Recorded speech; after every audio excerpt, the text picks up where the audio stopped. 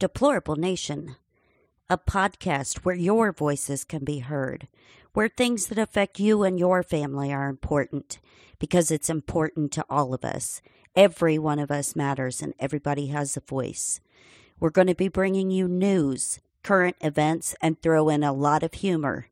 And then you decide for yourself.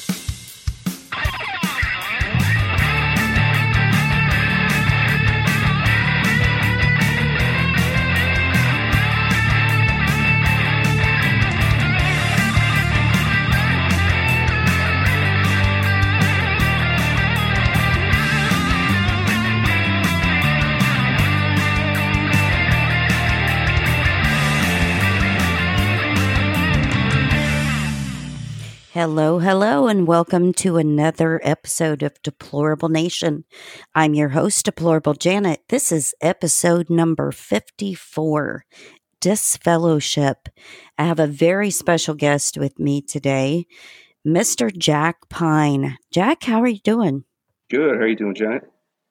Fantastic. I'm excited that you're on here with me today because this topic, I think, needs a lot of discussion, and I've never heard anybody else talk about this before. So I'm excited you're here. Oh, well, thank you for having me. Yeah, I'll answer any questions I can and hopefully get it across to the audience. So let's start out with a little background. Tell me about you. Well, I was raised a Jehovah's Witness, and I was in it for about till my 30s, and I eventually just kind of withdrew from my wife, at the time, my ex-wife, and because of it, and getting into another relationship, I had gotten disfellowshipped. And so that's something that Jehovah's Witnesses take very seriously. Once somebody's disfellowshipped, they basically look at it as you're the walking dead until you're reinstated and come back to the congregation. So I have a question about that. So if you leave the church under any circumstance, you're considered disfellowshipped, correct? Not specifically. They will tell you, and they tell the media, anyone is free to go whenever they choose. And they can, but there are consequences if you do that. So if somebody just decides, you know what, this religion, it's not for me, it's time to get out of here, you can walk away from it. But the instruction from the society, from the governing body, is to separate yourself from that person because they want the focus on the religion itself and the preaching work. So like other people are not allowed to speak to you then? Yeah, I mean, you can, but it's highly encouraged that people not associate with you.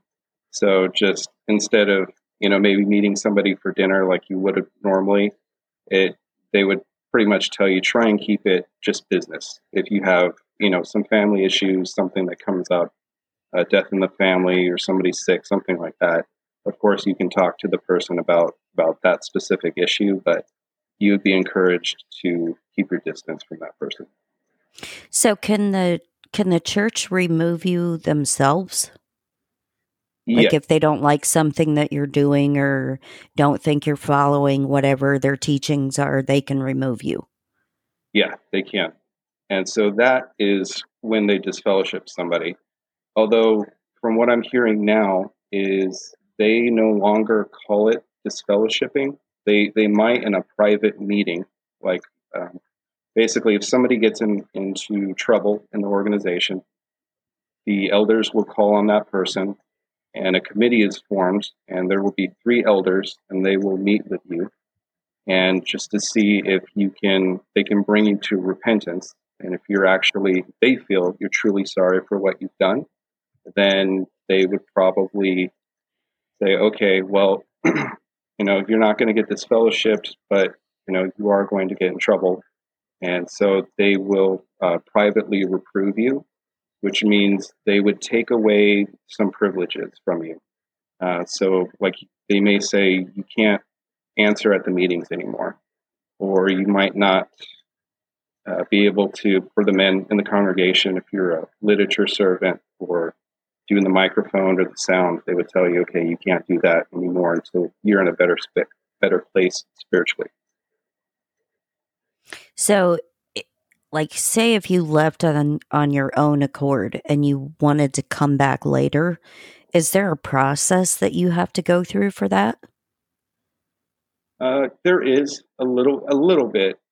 If you haven't, in their eyes, gotten in trouble, you can come back, and they would welcome you with open arms. But you probably have to meet with at least one elder, if not a couple, and they would just want to see how you've been doing and what's brought you back. But they really do encourage people to come back.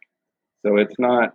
Some people feel that it's very cold, and I would say from my experience, it was when I left and went to a different congregation and kind of went through the process. But the elder body that I dealt with when I was disfellowshipped, I did feel it was very, it's odd to say, but I did feel it was loving in the beginning because they were just trying to get me to come back and to say you're sorry for what you had done. But I had such a guilty conscience about what had happened, and I felt so horrible that um, I kind of felt like I didn't deserve to come back. And so they said, well, since you're not repentant, and they actually say this, they will quote 1 Corinthians 5:5, and they'll say, we have to give you over to Satan. And I had heard that before, but never realized what the weight of that was. And so after hearing that, I was like, what? You're giving me over to Satan? I was like, and if anything, it's supposed to be a loving arrangement, and that just sounds like the complete opposite. Well, and that's what I find so weird because, I think a lot of people that are in the church don't really understand or know the full extent of the history behind it. Because when you said that, it made me think of uh, the Charles Taze Russell, who had the Watchtower Publishing Company and whatnot, and Right. wrote the Zion's Watchtower off the bat, and he was kind of like associated with Jehovah's Witnesses, only it was later named that. But he said only 144,000 will be saved. And I was sitting there thinking, that's very interesting because they don't, according to their teachings and everything that I've read about it, they don't believe in hell. And so they believe that, certain people will be saved and the rest of the people that aren't saved are just basically going to go through like a hell on earth. They're not going to go to a literal hell. But if only 144,000 people are going to be saved, and they believe that you have to be a Jehovah's Witness to be saved, there's a hell of a lot more than 144,000 members of their congregation. Right. Yeah. And I was thinking they must really think that some of their people are just shit. Yeah. Well, Am I wrong? Yes and no. There's something that's important to understand in the beginning when Russell was there. Back then, it was called the International Bible Student Association, Right. which is still around today. Right. A lot of witnesses don't know that. They feel that the Jehovah's Witnesses are the true religion, when in actuality they were the breakoff religion. So Right. So what had happened was Russell had started a Bible study group, and he had met some other Adventist preachers and pastors, and had come to an agreement with them and started kind of their forgot the original gentleman that he was working with, but he definitely had some Adventist influence. on Mm-hmm. his theology. And Right. so as that went on, he had a disagreement and he parted ways. And like you said before, Zion's Watchtower, that's what it used to be called. Mm-hmm. He did start Zion's Watchtower, but it was under the International Bible Student Association. So Right. now, once Russell had passed away, the theology started changing right away.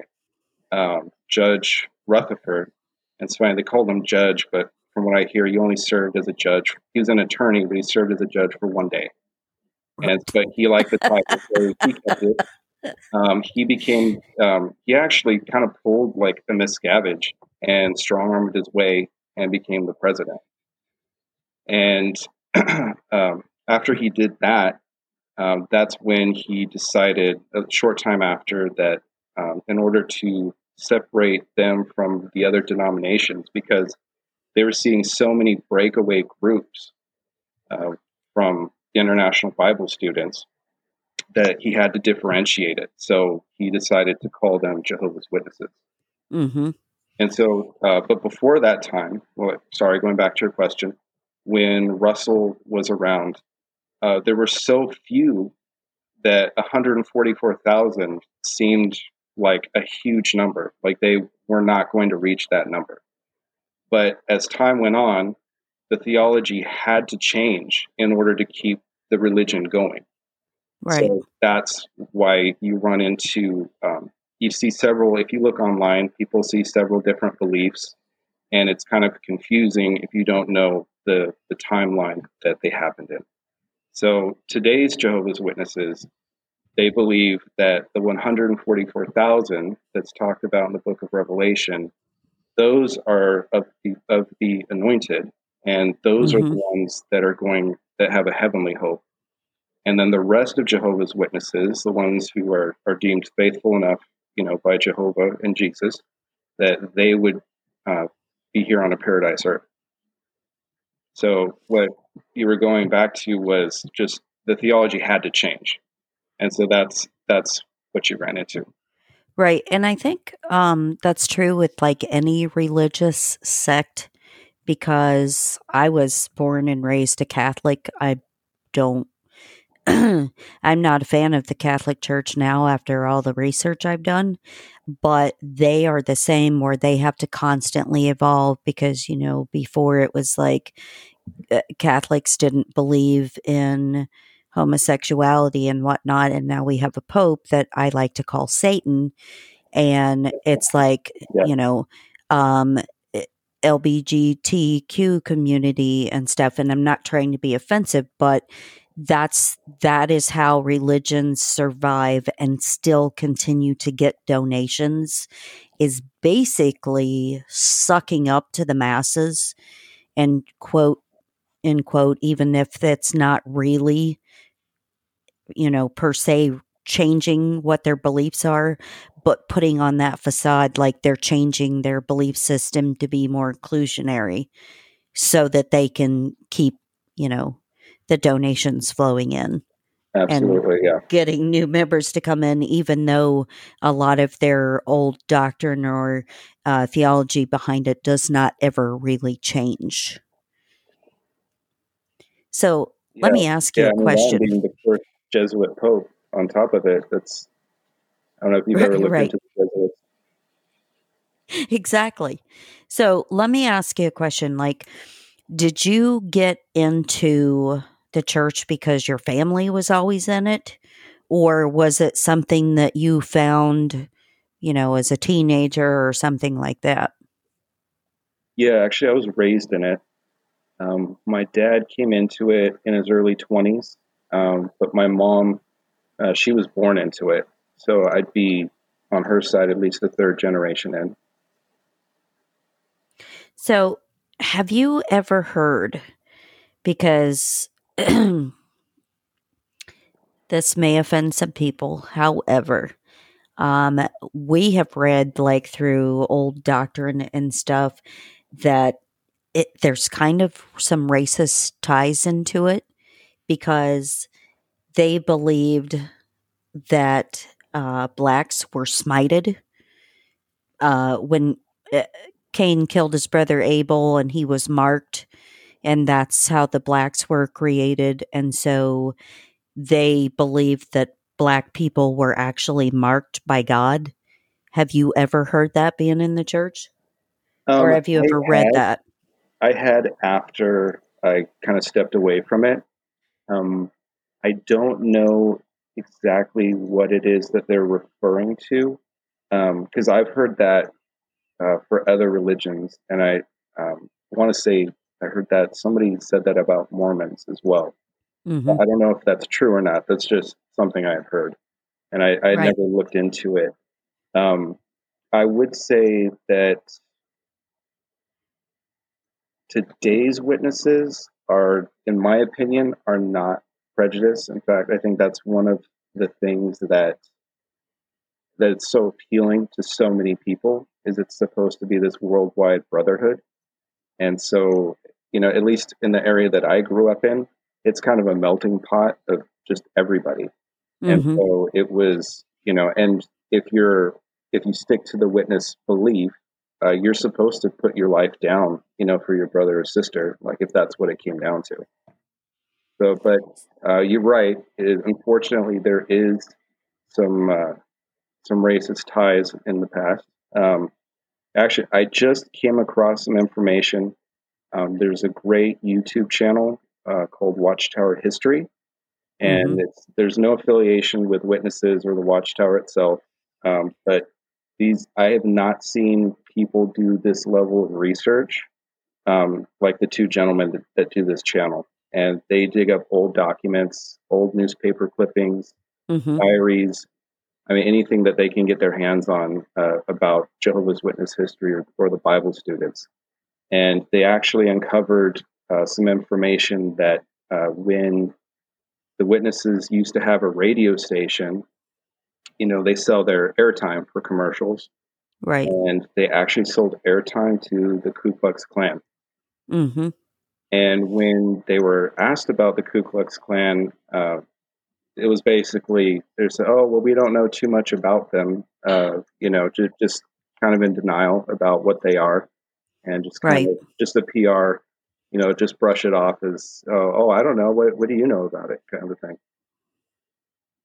So would you like I know a lot about like secret societies and things like that. And, we have a mutual friend in common.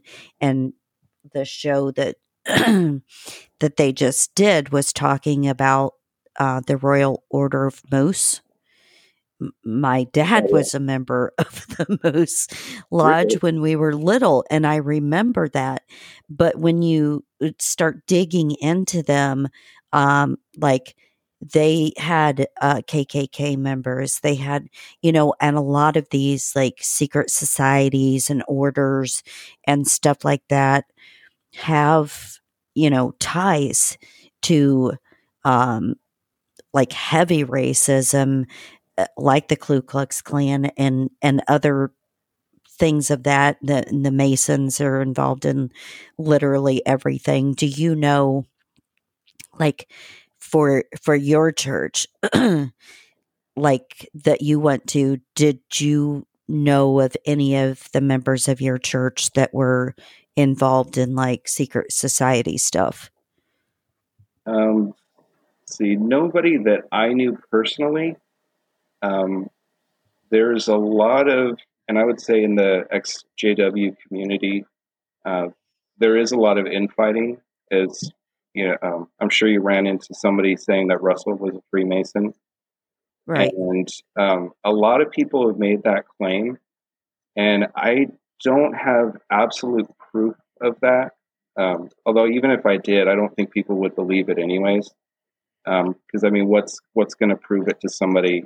If the Freemasons came out and said, yes, Charles Taze Russell was a member of the Pennsylvania Lodge, or wherever he was Right. supposedly a member at, witnesses wouldn't believe it. They would just say, well, no, they're lying. They're obviously in line with Satan. Or if you showed a picture, people would just say, oh, well, that's you can Photoshop it.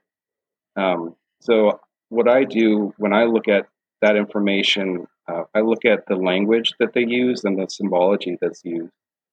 But I would say that there's enough there to make any witness uncomfortable about the connections if they really look at it. Now, there are other ex-witnesses that have come out and said, let's not even go down that rabbit hole. There's a lot of other things to worry about, with the pedophilia and maybe the blood transfusions, which I do think are big problems, and those are definitely subjects that should be covered. So tell people about that, because like we were talking before the show, and that's one of the things that, of course, I knew just from being in the medical field, but talk about that if you would. Oh, yeah. So with the blood transfusions, Jehovah's Witnesses look at blood as being sacred. And so they believe that it's so sacred that you should not even risk your life. So they would discourage people from even doing things like bungee jumping or skydiving, because they would say you're needlessly putting your life in danger when it's something that's supposed to be precious. So with the blood transfusion, I don't know if it is now. I do know at one time that it was a disfellowshipping offense. And actually, the disfellowshipping came into play to enforce the blood doctrine of not taking the blood transfusion. That's really why it's there, because I don't know if you had a chance to look at that page that I sent you, but it Right. was January 8th, 1947 awake, and it says, "Are you also excommunicated?" And it goes into talking about the pagan origins of excommunicating somebody. Right. So they mentioned the Druids, they had a form of that. It was really, more than anything, early witness literature and Bible students. They really bashed the Catholic Church. So more than anything, I think it was just kind of a stab at the church. Because 14 years later, back in 1961 is when they started disfellowshipping people, but it was to enforce that blood doctrine. Right. So they'll send, Which, like yourself being from the medical industry, you may have seen the elders come by, and right. they kind of make a stand, against the doctors and nurses and try and enforce this person. If they've said, no, I don't want blood, make sure that doctors or nurses aren't sneaking it in. Right.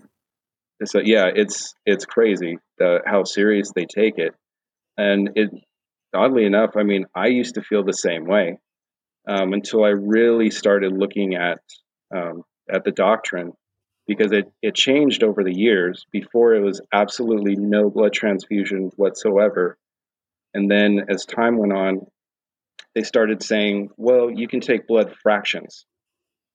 And okay, well, fractions, why? Well, isn't blood? And to me, it never made sense. It's just it's an organization that constantly flip flops on its doctrine, and like we said, we're talking about before, they have to, in order to keep a religion going. Right.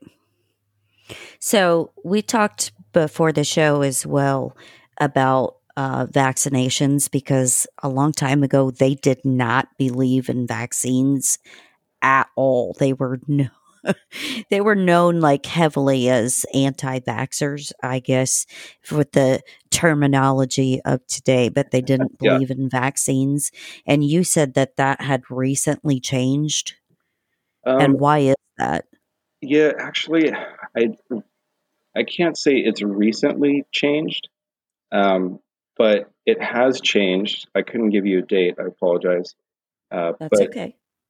yeah, they're really pushing for that virus that's going around, for people to get the shot.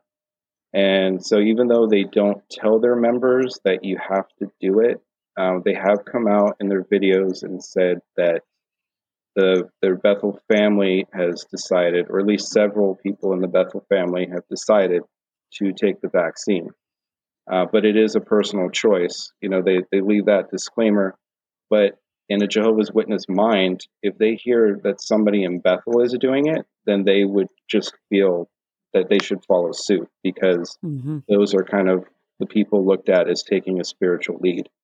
So at least every Jehovah's Witness that I talk to, that they're all getting vaccinated. And like I said, it's everybody's personal choice. Mine is to not, but I don't know. It's just to see an organization manipulate people one way or another. That's what I have a problem with. I was just going to say that sounds very cultish, in the aspect that, like, well, if the leaders in this community are doing it, then it must be good for everybody.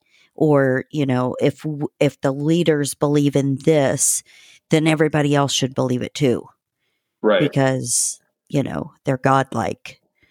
Yeah, And, exactly. and that's very creepy, but that's literally what a lot of religious sects are all about.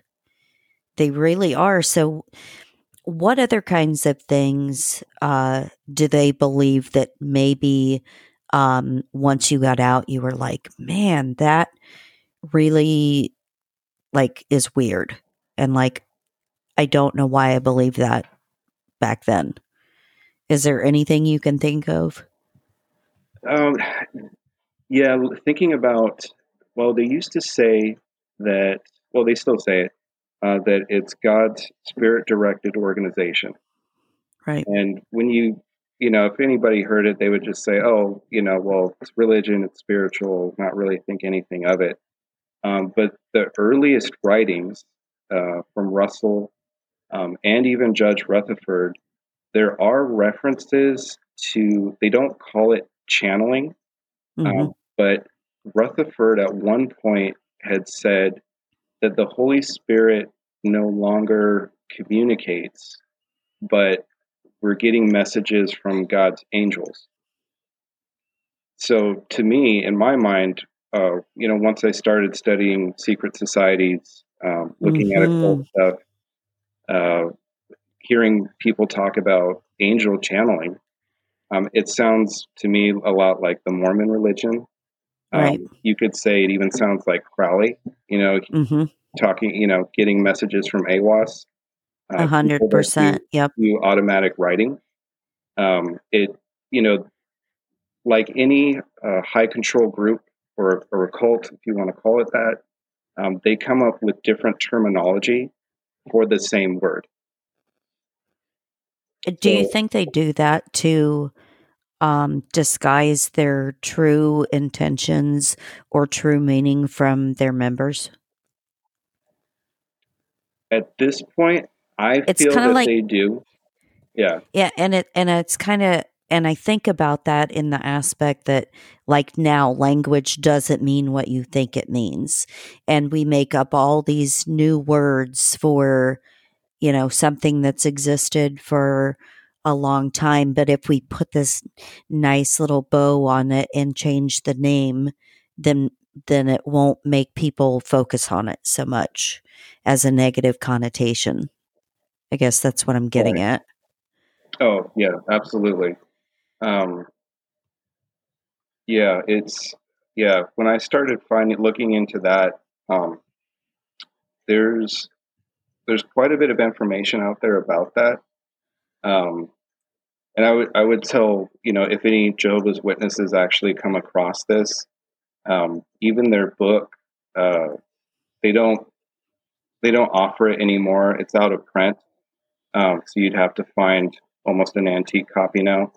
Uh, but the one, oh gosh, I'm drawing a blank here. The one with the winged sun disk, the Finnish mystery. There's a series. I think there's 6 or 7 volumes in that series, and in that book, there are references to Russell receiving information from angels, and things about the Pyramid of Giza. I was just thinking about that.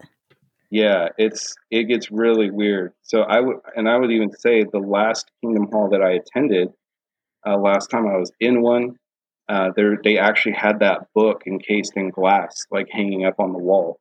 and because they view it as like part of, their spiritual lineage or their history. And so Yeah. most people haven't read it, and they don't know about it, but you can find PDF versions online. But I would definitely recommend people look at the old writings, because it reads some of it very occultic. Um, some people chalk it up to, English was just different back then. But I don't know, there's words in there that weren't really used unless, you were involved in some kind of fraternal organization. So whether it be Exactly. Masonry or, I don't know, the Golden Dawn or one of these groups, I recommend people give that a read, because Yeah, and it's funny that you mentioned that series of books because when I was researching stuff, I looked into that, and Russell had written like a series of books, and then they were like, geez, maybe we should change the name of some of these. But it was the weirdest stuff. It was about sacrifice and the pyramidology. He was real big into that, yeah, which was really weird because he felt like um, the Bible or the scripture was the pyramid, and hello, what's the pyramid symbolize yeah, in every other occult, satanic, whatever society? But I also found that interesting, his perspectives on like Zionism, and he told Jews not to convert to Christianity and things like that, and that their homeland was Palestine, and that he claimed Jesus came, or Jesus, when he was here before, was a man, and he wasn't. He didn't have any special powers. He was just a man until he was crucified, and that's when he got his, basically his glory. But then they said that he came back to Earth in 1914. And then, of course, when they were like, people were questioning him about it, he said, he's back. You just don't know who he is. He's here. And so people kind of started thinking he was a little cuckoo. oh, You know what I'm saying? yeah, But then it yeah. was So, weird because, like, he died in 1916. And then when they erected his gravestone, the Watchtower built a 7-foot pyramid behind his gravestone. yeah, so That is weird. yeah, it is weird. Now that pyramid came sometime after he died. It wasn't Right. immediate, but the pyramid was supposed to be kind of a monument for the people who were at Bethel that had passed away, because it's not just his name on it. There's several names there. Hmm. But I agree. It's odd that, especially if somebody claiming to be, a Christian pastor, and you're involved in pyramidology. There was a lot of it going on at the time. I found just recently, actually just yesterday, I found a Masonic book that talks about the Pyramid of Giza and pyramidology. There was another man, I'm drawing a blank on his name, but he's actually in the preface of one of the books, The Divine Plan of the Ages. Hmm. And in order, normally when authors get somebody to do the preface for them, they're at least acquaintances or a friend, or they have high respect for one another. And I don't know this for sure yet. We're still looking into it.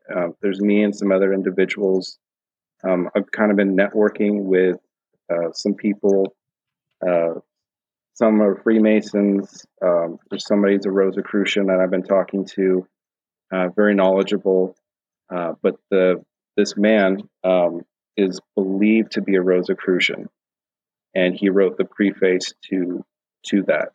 Um, Now we're still looking into it, so I could be wrong, but that's what it's pointing to so far. Mm-hmm. But when I get confirmation of that, I'll definitely be posting more about it. So tell everybody that doesn't know, because I know people have heard us mention it a couple times, but what is Watchtower?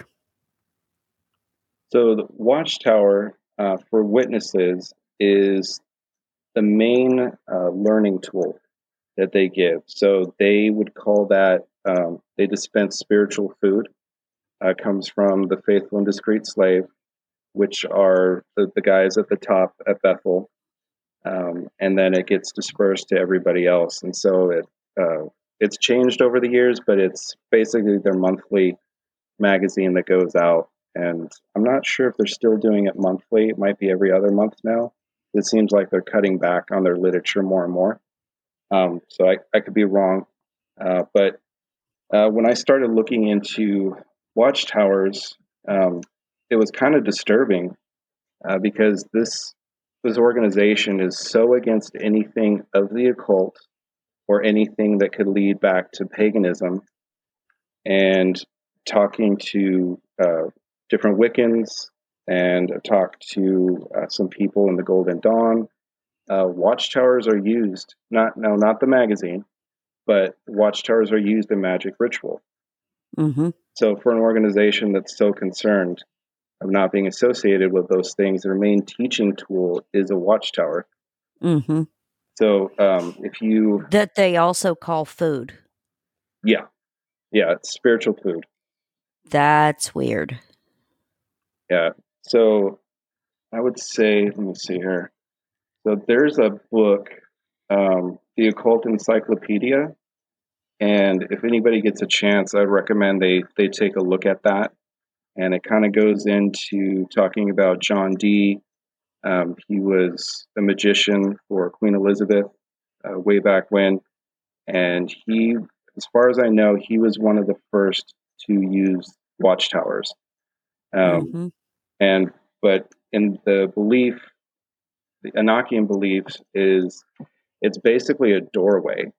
So, Right. if they do these magic rituals, watchtowers are supposed to be at all the cardinal points, so north, east, south, and west. And there's supposedly, and they call it a Grigori, which is essentially a fallen angel, or in witness terms, they would just call it a demon that's Right. guarding that. But if you look at like Diana of Ephesus, her idol actually has a watchtower on her head. And according to Manly P. Hall, he was a 33-degree Mason, and he said in his book that uh, Diana of Ephesus basically dispersed spiritual food. Isn't that Yeah. interesting? Yeah. So now witnesses would have no idea about this because they're told to stay away from the occult and to not have anything to do with it. So nobody would ever really be able to find out.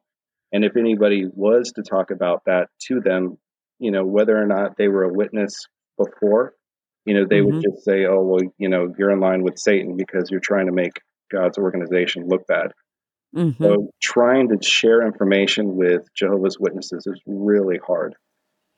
Yeah. I don't I like, was gonna I was gonna ask you about that because my husband said he had that discussion with somebody that he worked with one time that was JW, and he was like, this is their doctrine, this is what they believe, whatever, and he's telling him all of this stuff, and he's like, oh, whatever, man. He's like, I grew up in this, and that's just the way it is. It's just it's my life. That's just what I've always known. And it's like brush off anything he tried to tell him. And it's kind of like with any society, like any kind of cult members or anything like that. I lived in Waco when the whole Waco thing oh, wow. went down, and you cannot talk to people that are so staunch in their belief system or what they've grown up in. In a lot of instances, they don't don't see it. They don't want to see it. Like you're nuts if you say something to them. Right. Oh, I have to share this with you, Janet. So, talking about Waco, most people don't know this, but the spiritual lineage that led up to that group in Waco really started from the Millerites. And the Millerites, were kind of an Adventist movement, and then the Adventists, and then Jehovah's Witnesses or Bible Right. students. So unfortunately, Jehovah's Witnesses share a spiritual lineage with Waco. I mean, even though This I knew. I knew this. yeah. So most have no idea about that, and I was shocked when I found that out myself. Yeah, and it was weird because like I was going to school for another degree while I was down there, and I had gone to several classes with a lot of people that were from the Branch Davidians, and they were interesting people to talk to. They were all very nice and stuff, but when the government started moving in, they disappeared from classes and you could no longer reach them. Like, a lot of schools or whatnot call and check on the students if they don't show up or whatnot, but communication was like gone.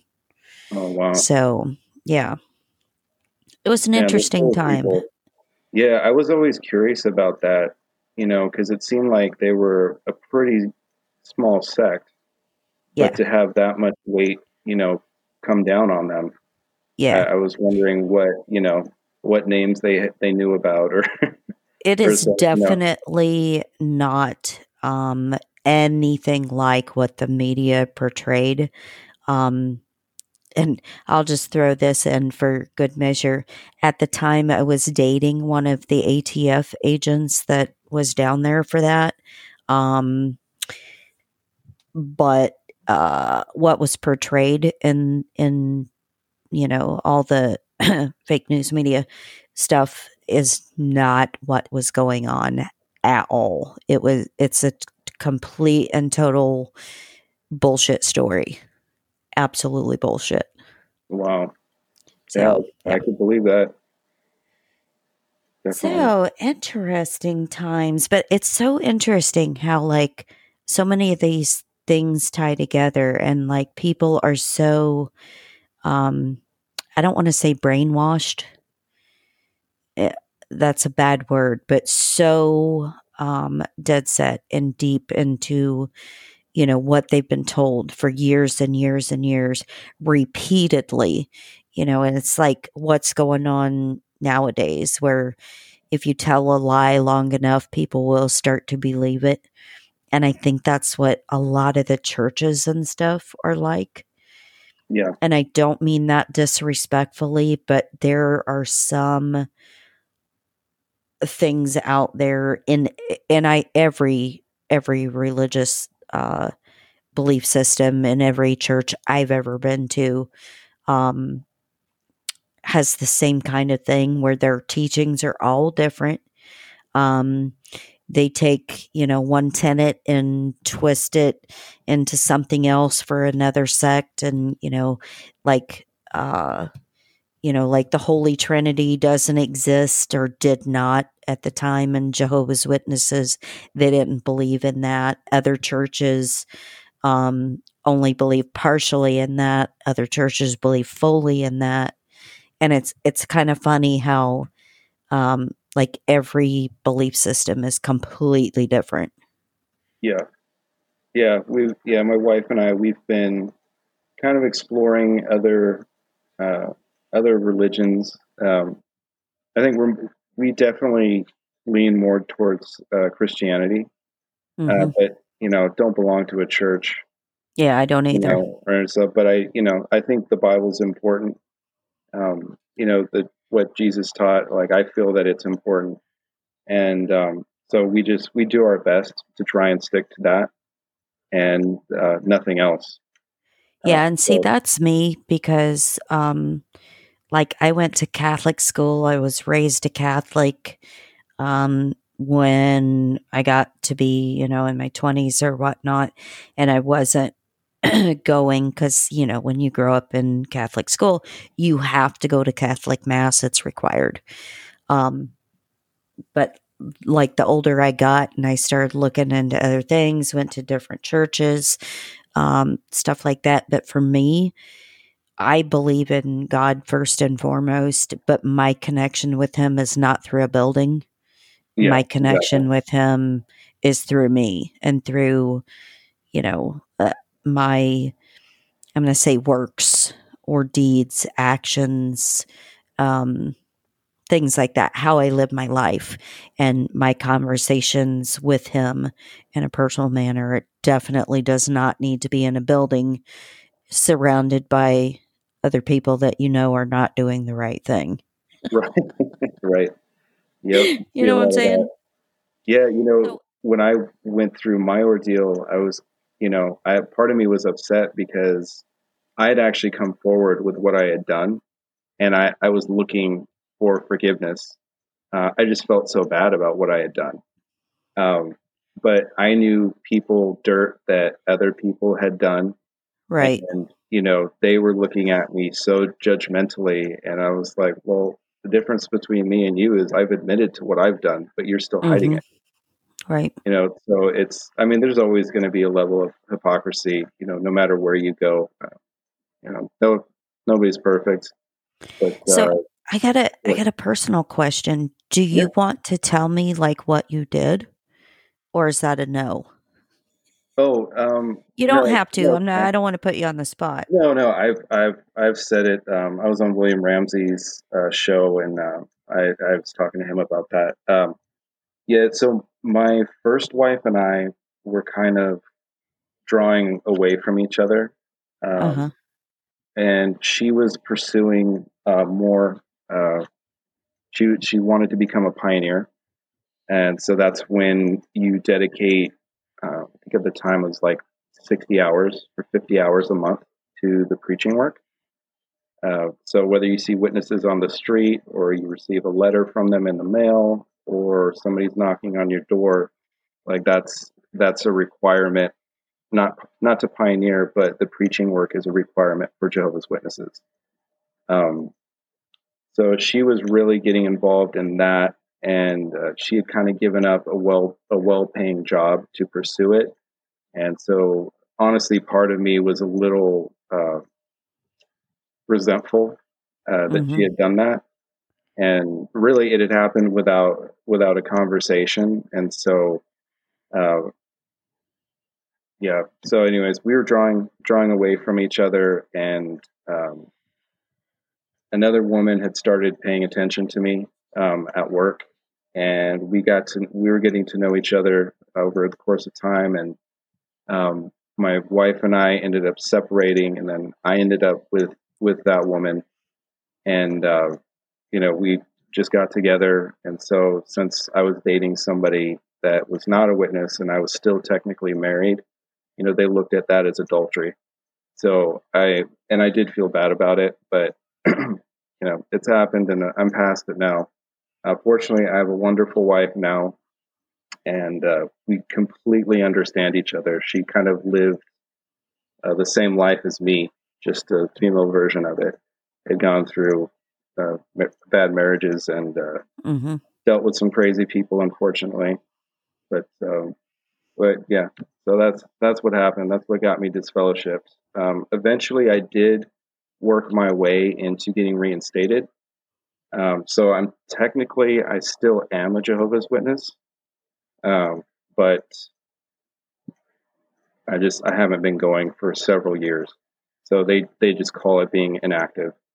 And so when you're inactive, they pretty much just kind of leave you alone. Um, Supposedly the elders are supposed to reach out at least once a year to see if they can have you come back, or if you're interested in coming back, getting going again. They call it reactivated. Uh, but I haven't heard anything. And so honestly, I'm glad, because I try and keep my distance as much as I can. And overall, like I don't want to leave a message of Jehovah's Witnesses are horrible people, because they're wonderful people in my opinion. There are some bad ones, but the reason why I come out and I do this and I share information and kind of put myself in harm's way, because if I get discovered, I will not have a relationship with my family. But Mm-hmm. I do this out of love for my family, for my friends that I've kind of left behind, because I hope that they wake up. I hope one day my information reaches somebody that maybe they can share it with them for a future generation that can save people from a lot of pain and heartache from being in Yeah, this and group. I can understand that because, um, like I said, me growing up like in the Catholic Church, um, and then researching like really deep into the Vatican and all of the stuff that they have done.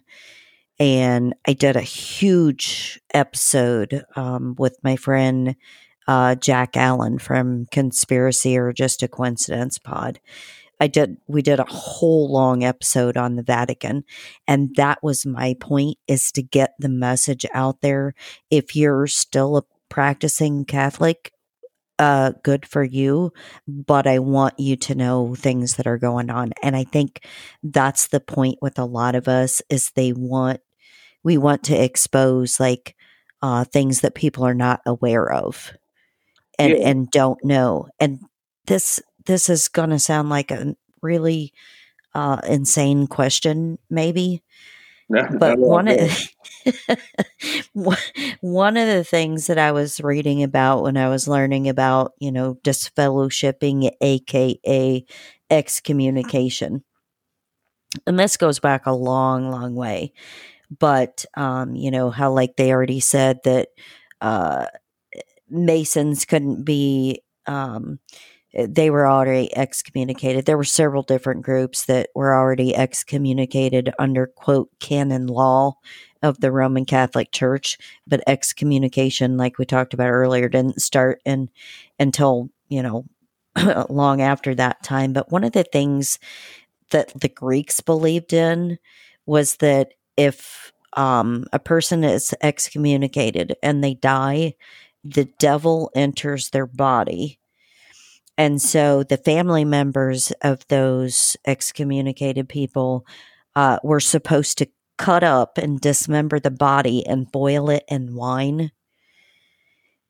Yeah. Now, let me ask you, do you know, are there any um, ritualistic or sacrificial or uh, ritual abuse, things like that you're aware of? Um, Nothing to that extent, that I know of, but I will say that's one of the things that kind of started to wake me up was I had a friend, and where she had grown up, her dad was supposedly an elder, but even if he wasn't, he was still a Jehovah's Witness. He had made her go through some type of ritual abuse. Mm-hmm. And it wasn't like it was a one time thing. There were several things that had happened to her, and just ritual rape, forced to drink, the unthinkable. Mm-hmm. Don't want to get too graphic, but anything that I'm sure people have heard about ritual abuse, Right. she had endured.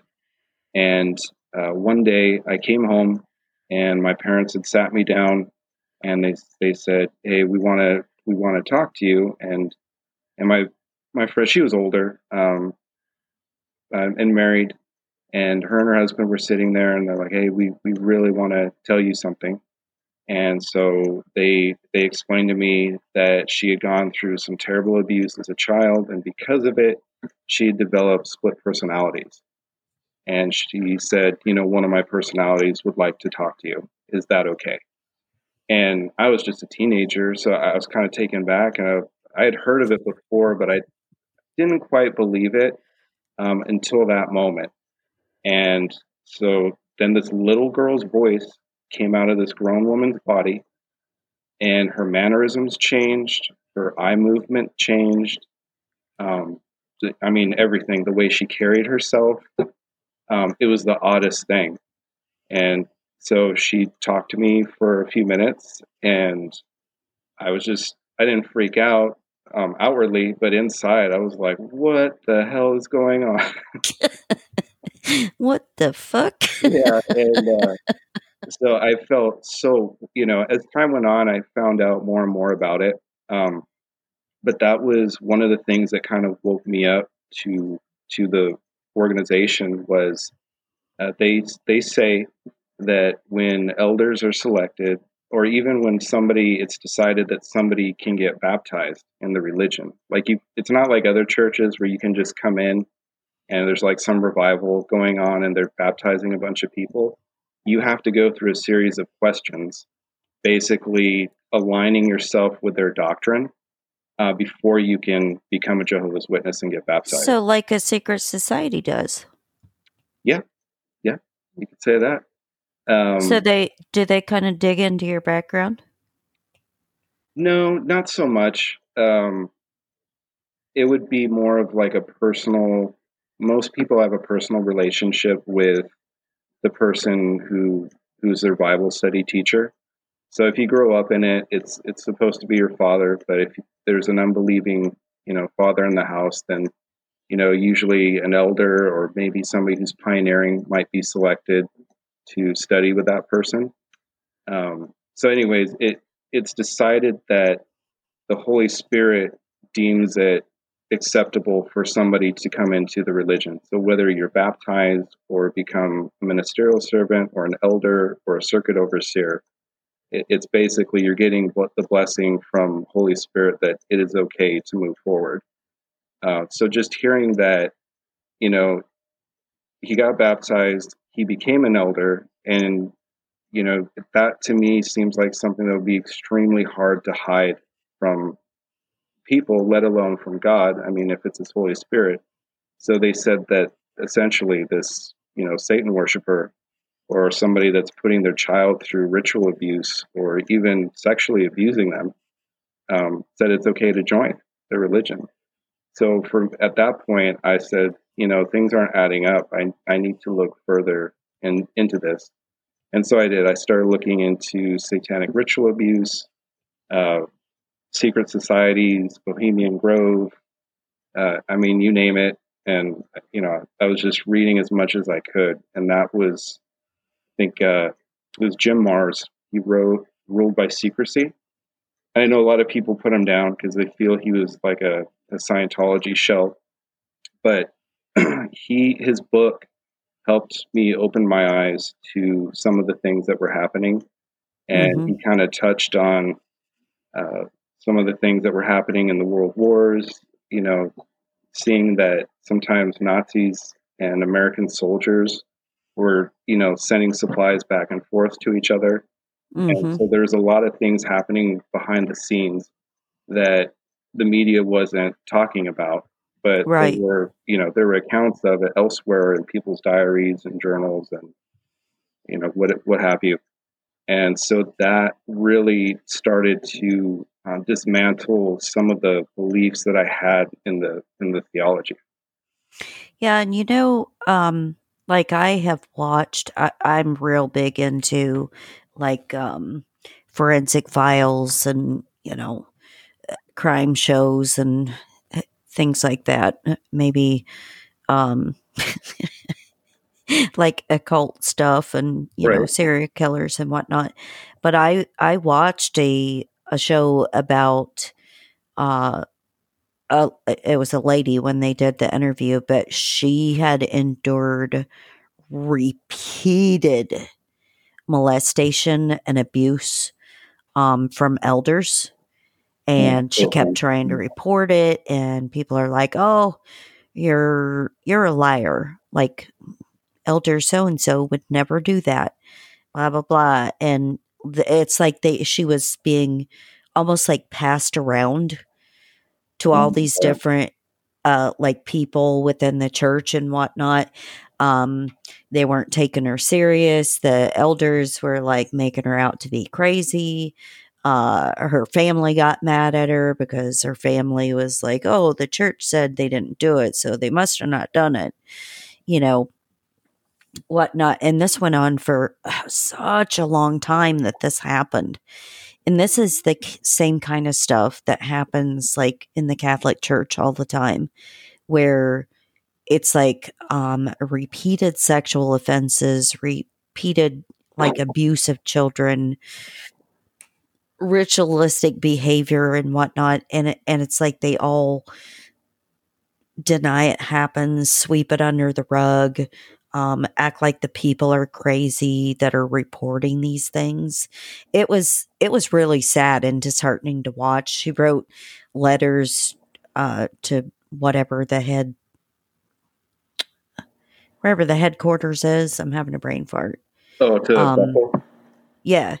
So she even like went there as an adult, and after she finally got out, you know, she kept writing all these letters. Nobody would respond other than basically to tell her she was nuts, and you know, she was disfellowshipped and all of that stuff. But she even went there to try to talk to somebody, and she waited for like 8 hours because they told her, you know, so and so will be out with you in just a few minutes, and they never showed up. But like the whole thing was heartbreaking because she could describe in detail everything that everyone had ever done. Yeah. And it was so sad. And I think that happens not just saying in JW, but like in any church or organization or things like that. When people think they can get away with it, they'll do it. Yeah. It's so sad. Oh boy, Ed Opperman had done a show, and gosh, I feel bad. I forget this woman's name.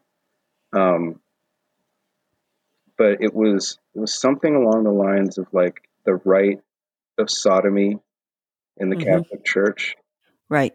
and but it was like a huge volume book, like over 1,000 pages, and just experience. But she had gone into talking about how it's in every single organization. Oh, So, 100%. Catholic Church to Jehovah's Witnesses to Buddhist Right. to the Boy Scouts to, I mean, I'm sure with the stuff that you look at, you probably get advertisements in your feed for like attorneys wanting to help for some kind of Right. abuse that happened in the church or something. Um, but yeah, it's a rampant problem everywhere, unfortunately, and yeah, it's just, to me, it's one of the most disgusting things that somebody can do is take that away from somebody. Agreed. And there's so many people, like secret societies are definitely tied to the churches, judges, attorneys, healthcare professionals, you name it. And so they have like this huge network of people to protect them when they do these kind of things. And, you know, look at how many um, like last year in Pennsylvania, you know, uh, the judge that like was found to have committed like all kinds of sexual assaults on minors and whatnot, and he got like a month, Oh my God. like suspended sentence, a month. You know what I'm saying? I'm like, all these, they place so many people in high up positions everywhere that none of them ever pay for their crimes. Of, you know, like the Catholic Church was really big on assaulting children, Yeah. carrying out sexual escapades in the basements of churches, or you know, nude photographs, or you know, whatever. That's why I am Oh no yeah. longer a I member of the mean, Catholic Church. But the Catholic Church was also real big into torture and abuse and sacrifice and all kinds of stuff. yeah, that used to be one of the talking points that Jehovah's Witnesses would use, when they just growing up in it, hearing people, I don't understand how people can stay Catholic after they found out about all this child abuse. And, people had heard rumors of, nuns having to get abortions, Right. things Oh, like, yeah, things because they like got that. assaulted by the priest. Yeah. Yeah. But I mean, witnesses are just as guilty. Um, and for people that don't believe that or don't want to believe that, I would invite them to look at the Australian Royal Commission. The witnesses that do know about it say that it's apostate lies. But Right. the Australian Royal Commission didn't just go after witnesses. They went after several organizations that had alleged sexual abuse. And Right. so it was an investigation to look into how bad of a problem it was and what can be done about it. And Mm-hmm. I would tell people that one of the governing body members actually volunteered to do it willfully, and that's part of his testimony. So this isn't something that's apostate. Like, this is your governing body member took the stand. Mm-hmm. And for a witness, their belief is, they almost look at them like the Pope. Even though they say that they're imperfect men and they're not infallible, they can make mistakes, but they're looked at in high regard. Right. But Godlike. when I watched it, I watched him lie on the stand. He told outright lies. And the way witnesses justify it, or the way they would justify it, is they call it theocratic warfare. Mm-hmm. They would say, because this is God's organization, when outside sources want information, that they don't have to be privy to it. So Right. they basically say a roundabout way of saying it's okay to lie in those instances. Right. Which is exactly what they tell secret society members to do. Yep. Protect the organization at all cost. And it doesn't matter what happened. You covered up, you lie. Um, you know, you don't tell the meaning of things. You don't tell what happens in secret. Now, I have a question for you because I Before. used to work with a lady that her husband and his whole entire family were JWs. They made her become one for them to get married. Why is it that a lot of the Kingdom Halls don't have windows? I don't know like what their reasoning for that is, because I have been in some Kingdom Halls that do have windows. It kind of depends on the area that they're in. But you're right, the majority do not have windows. I think it's really, in my opinion, it was to differentiate them from other religions. So Which is weird because, like, the Masonic lodges and a lot of the other occult places don't have windows either. But I always wondered, and here's why I ask you that question. They were very, like, weird with her and very, like, overprotective, overbearing, whatnot. She got really, really sick and she was like calling me and she's like, something is wrong with me. Like, these are my symptoms. What's going on? I was like, you need to go to the hospital immediately because it sounds like you have pancreatic cancer. no. And so, like, his family kind of like swooped in and like almost formed kind of like a weird barrier around her, wouldn't let her communicate with anybody, kind of like shoved her away from her family members and stuff like that. Um, and it got to the point where it was so weird that she called me at like 3 o'clock in the morning and she's like, from the hospital, and she's like, I just signed a paper where you have like power of attorney over me and you have access to all of my medical records. I need you to go look at everything, come in and tell me what's going on. But it's like, once she got sick and got hospitalized, they like pushed her away from her family, pushed her away from her coworkers, and it's like forming this like protective wall around her where, you know, whatever. And one time, like, she was telling me, like, they went to, you know, the hall for some kind of service or something when she finally got out, and she was trying to go through cancer treatments and whatnot. And it's like they had these little slit windows, but they covered them all up and did some kind of like weird thing with her in there while the windows were covered. And I was like, I don't know. Wow, that's odd. Yeah, I haven't heard of anything like that myself. Although at this point, I don't know, not too much surprises me anymore. um, if anything, I'm just hearing it from the outside. Um, Witnesses get very concerned about any kind of medical treatment that needs to be done.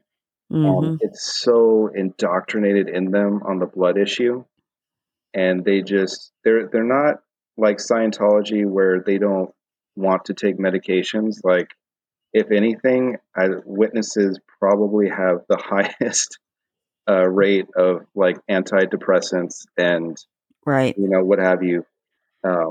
So they're not opposed to medications, but it sounds like they were trying to keep her just associated with other witnesses to remind her of how important their blood doctrine is. They just So in called it their like, she said they called it a special service. huh, a And I special was like, service. I don't know what that is. And of course, it was like, you're not allowed to talk about it. That's all she would tell me. But like every place I've ever like lived, and I've lived in a lot of states. Um, but like every uh Kingdom Hall I've seen has no windows. And I just find that really weird. Yeah. Yeah, no, you're not alone. A lot of people do feel that way. Especially if you think of a religious building. Um, so many churches have, beautiful stained glass windows or, Mm-hmm. what have you. It's like I said, I think it's really to differentiate them from other religions. But also, what we're finding now is they would tell you that if anything, the organization is increasing in membership. Uh, but to anybody on the outside, especially in the XJW community, it looks like they're bleeding members just Right. because of COVID. Nobody meets at the Kingdom Hall. All the meetings are done on Zoom, and all witnesses are terrified of getting COVID. And I forgot the official number. They came out recently and said what it was, but it's in the thousands worldwide who had passed away from it. And they actually came out and said that they will not be meeting in a Kingdom Hall until they know for certain that nobody is going to catch COVID meeting in the hall. So I don't know if that means they're going to suggest everybody get a vaccination or if they're just not going to meet in the Kingdom Halls anymore. Because if you look at it, it's a perfect business model. So they're a religion, so they're that 501c3, so they're tax exempt. Mm-hmm. They get free labor because it's all voluntary work. Right. The majority of materials that comes from donations from its members, Right. and the halls are built for free. Um, and then if there was any type of loan that was taken out, it has to get paid back by the congregation, which is just more donations from the congregation. So not only are they building the Kingdom Halls, they're paying for it, and now they're not able to meet there. And I think because there's so much sexual abuse allegations that's being fought in court right now, Mm-hmm. and the majority of them they're losing. Right. So it's in the hundreds of millions of dollars at this point. Right. They're selling off Kingdom Halls, And actually, I shouldn't say that. I don't know for a fact, but I do know it's a high number in the millions. But they are for a fact selling off Kingdom Halls, especially in the UK for some reason. Right. I'm not sure why, but so like I said, it's this perfect business model. You get free labor, free materials, you're tax exempt, and then you have, in some cases, buildings because of the location or neighborhoods that they're in. It's worth $1 million or more. Right. Which is, you know, an interesting thing in itself because it kind of sounds like the way our government set up these days. Let's take the taxpayer dollars and let's fund abortions in Namibia, or let's send so much money for gender studies to, whatever country, or, let's fund this war or that war, all on the back of the taxpayer dollars. And it sounds kind of like the same thing where your congregation is expected to just give and give and give. And we want to build a new building. We want to, whatever. So who's going to pay for all the lawsuits? Right. Well, Are they going to collect money from, yeah. I mean, the ultimately, members for whatever buildings they can't sell? I Are they don't going to know. come back to the congregation and be like, yeah, you know what? We could use some more money. Right. Yeah. Cough it up. That used to be one of their talking points was they would say, and I think it was even Russell. He said something along the lines of, "As we will never ask for money because when it comes to that point, that means we no longer have, God's affections," or it was something along those lines.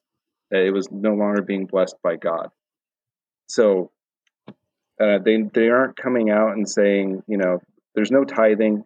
You're not required to give a certain amount, but it is encouraged now, and they actually do it, online. They'll mention things, say the just recently they were saying, we'll even take your RVs. We're looking for RVs. I think 2005 and up, if you're willing to donate them.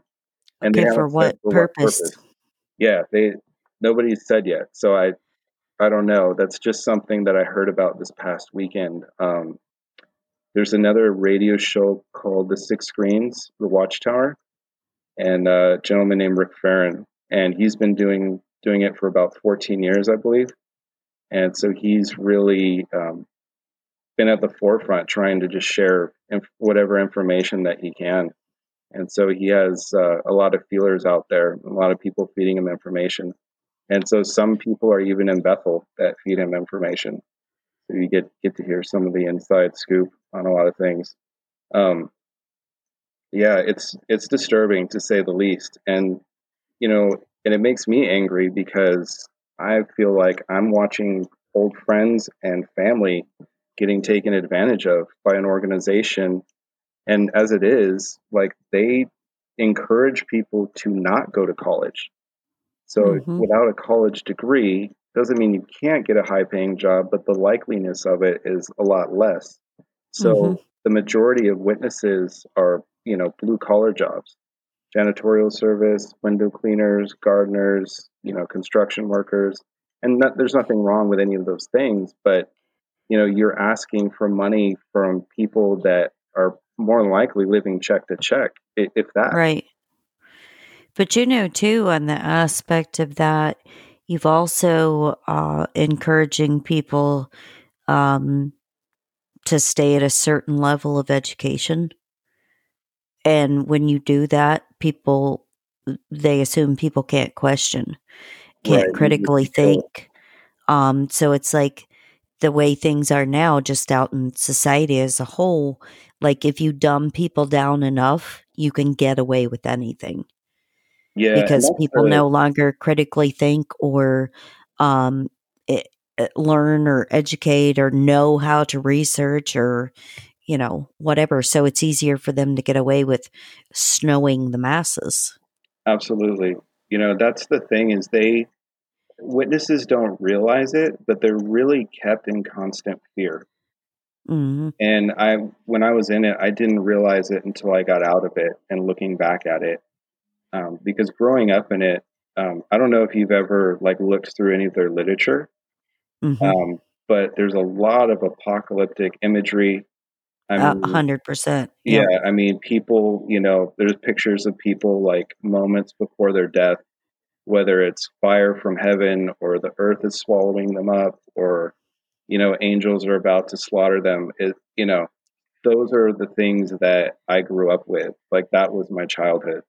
Yeah, Having, it's like you a know, focus on revelations yeah, and the, and yeah, the fiery pits of hell that are going to be awaiting everyone, and everyone's gonna, like, remember like years ago, I'm sure you're older like I am, but like years ago when the big fear was spontaneous combustion, where all these yeah, people would just miraculously like combust and like vaporize into nothing, into dust.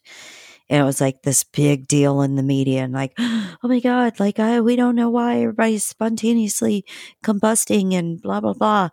But it's like, it's the weirdest thing because I was telling you before the show, like, not now, but where we used to live, literally, they came to our house constantly. And like, I used to hide from them. Like, I'd see them walking down the sidewalk or something. I'd see them in the window and I would like hide purposely so they couldn't like talk to me or whatnot. But they always stick literature in the door, and the everything they ever left at the house, which they only caught me once, and they snuck up on me when I was mowing the grass and had oh, earpods in. gotcha. Yep, and they got me, and so, you know, I knew they did not like the Catholic Church. And I knew this and I've known this for a long time. And so they're like, "Oh, you should like come to a fellowship service and la la la," and they're doing their spiel. And um, do you know God? And I'm like, actually, I do. I have a very close tie to God through my faith in the Catholic Church, and I've been a Catholic, a staunch Catholic, my entire life. And I just really believe in the Catholic Church doctrine. They did not stay very long after Yeah, that. yeah. It's funny. I've had people that just were trying to get rid of me, and they just Yeah. were, I worship Satan. I'm like, oh, okay. Well, have a nice day. You're like, we do too. Thanks, Yeah. dude. No, I'm kidding. Just kidding. Just Oh, pulling your leg. oh, no, no. That's the thing. There's so many, and I'll say this, like people who are rude to witnesses, um, they have such a word. Well, they're just taught that it's the world is against them. Everything Right. that is not a witness is of Satan's world. And so Exactly. Satan's world is going to attack you one way or another. So when people are rude to witnesses, or if they verbally attack them, or if somebody's trolling one of their pages or something, they would feel that, well, I'm under attack from Satan, and it just strengthens their conviction and Right. things. So really, the only way to get through to them is, in my opinion, is just to be loving, and eventually they'll see that, because that's what happened to me. Like for my wife, I that I'm married to now, um, she was still a believer when I started doubting, and I never pushed it on her. But the thing is I saw the similarities in other cults or other high control groups, and I Right. just showed her those other groups little by little, Hmm. and to where eventually I saw it was making her uncomfortable. And so I felt bad because I wasn't trying to make her uncomfortable, but Right. there's a physical response that will come because emotionally, that cognitive dissonance kicks in, and you're trying to, you know, make something okay or make something make sense, even though you have Right. knowledge, that would say otherwise. Um, there was a show called The Following. I don't know if you ever Oh, saw it. yeah. We Yeah, watched that. so we were watching that show, and which I thought it was a great show. Uh, but one of the agents, she had gotten out of a cult, and she went back to it to talk to her Hmm. parents. And I think she was trying to reconcile, but also to get some possible information about who they were looking for. But the way the parents treated her when she came back, they're like, "I can't believe you're here. You've embarrassed us and your family." And Hmm. I looked over at my wife and I was like, "Does that sound familiar to you?" And she goes, "Oh my God, absolutely!"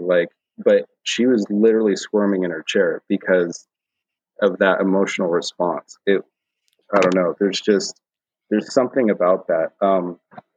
There's a doctor, and he wrote a book called, I believe it's called Mind Control. Steve Hassan or Hausen. I apologize if I'm pronouncing that wrong. Um, and I would suggest for witnesses, if you can get a hold of his, I know for sure his first edition of that book does not mention anything about Jehovah's Witnesses, but he came out of the Moonies, and basically his parents had to kidnap him and get him out and get him deprogrammed. And once he snapped out of it, he devoted his life to trying to expose cults. And so all the other cults that he mentions in his book, like without talking about Jehovah's Witnesses, is a wonderful tool to use to try and wake people up, because they could at least read it, and witnesses think that everything else is wrong except them. But if they're reading about these other groups and seeing the similarities in them, like Hmm. that, I think is such a powerful tool that can be used by the XJW community, or really any religious community, if they're a high control group. Um, Hmm.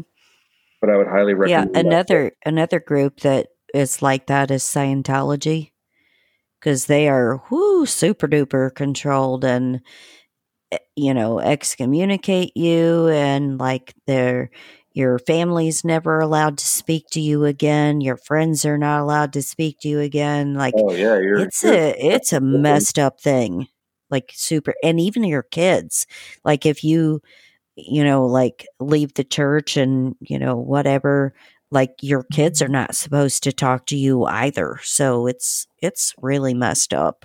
yeah. It's So like we've said before, it's really similar to the witnesses. I mean, they do the same thing. And yeah, that's it's very not on the scary. level of Scientology. Like Scientology is way more aggressive, but they're just as strict about it. That's really sad, but I seriously appreciate you coming on here and um, spreading some truth that maybe people are not aware of. If we have listeners that are a JW, uh, hopefully you'll listen to this with an open mind. Um, if not, you know, we're going to keep trying. We're going to keep trying to get the word out, spread information, and see, because even affecting one person uh, is a win. So, Yeah, Mr. Jack, absolutely. I thank you for coming on today. Where can they find you at, my dear? Um, I have a Facebook under Jack Pine Research, and an Instagram as well. Those are really the only two places I really share information. There's a YouTube channel. There's not much on there, just a few videos I was messing around with. So if you want some visualizations to maybe some of the things we were talking about, I'd suggest looking at my Instagram page or my Facebook page. If anybody has questions, I'm more than happy to try and answer them best I can. I really get into more of the occult aspects of things on those pages, but I would invite you to anybody suffering from any type of abuse. There's an organization called SilentLambs.org, and you can get in touch with them for witnesses that might be waking up. The John Cedars channel, or Lloyd Evans is his real name. He does fantastic work. Um, the Six Screens of the Watchtower, if you more conspiratorial minded, that has some interesting information there as well. And like I said, if I can answer a question, I'd be happy to, or try and direct you to maybe somebody that can. And anybody who's getting out, um, you know, I seriously look for help. I would honestly tell people to try and get professional help, because if you weren't damaged physically, I think the majority that leave have been damaged emotionally in one way or another. And so seek professional help is the main thing. And like I said, I hope this message can reach as many people as possible. So I'll help where I can. Agreed, my dear. That was a great message. So, thanks again for joining me today. Super excited about that. Um, Good news for people. I wanted to wait till the end of the show to share this with you, but you can now find yours truly back on Spotify, working on Apple, also part of Alt Media United now. So, not just on Podbean or Google Play anymore, or the smaller apps. So, make sure you check that out. As always, appreciate everybody tuning in. So, for me, and for Jack, have a good one, and we'll see you next time.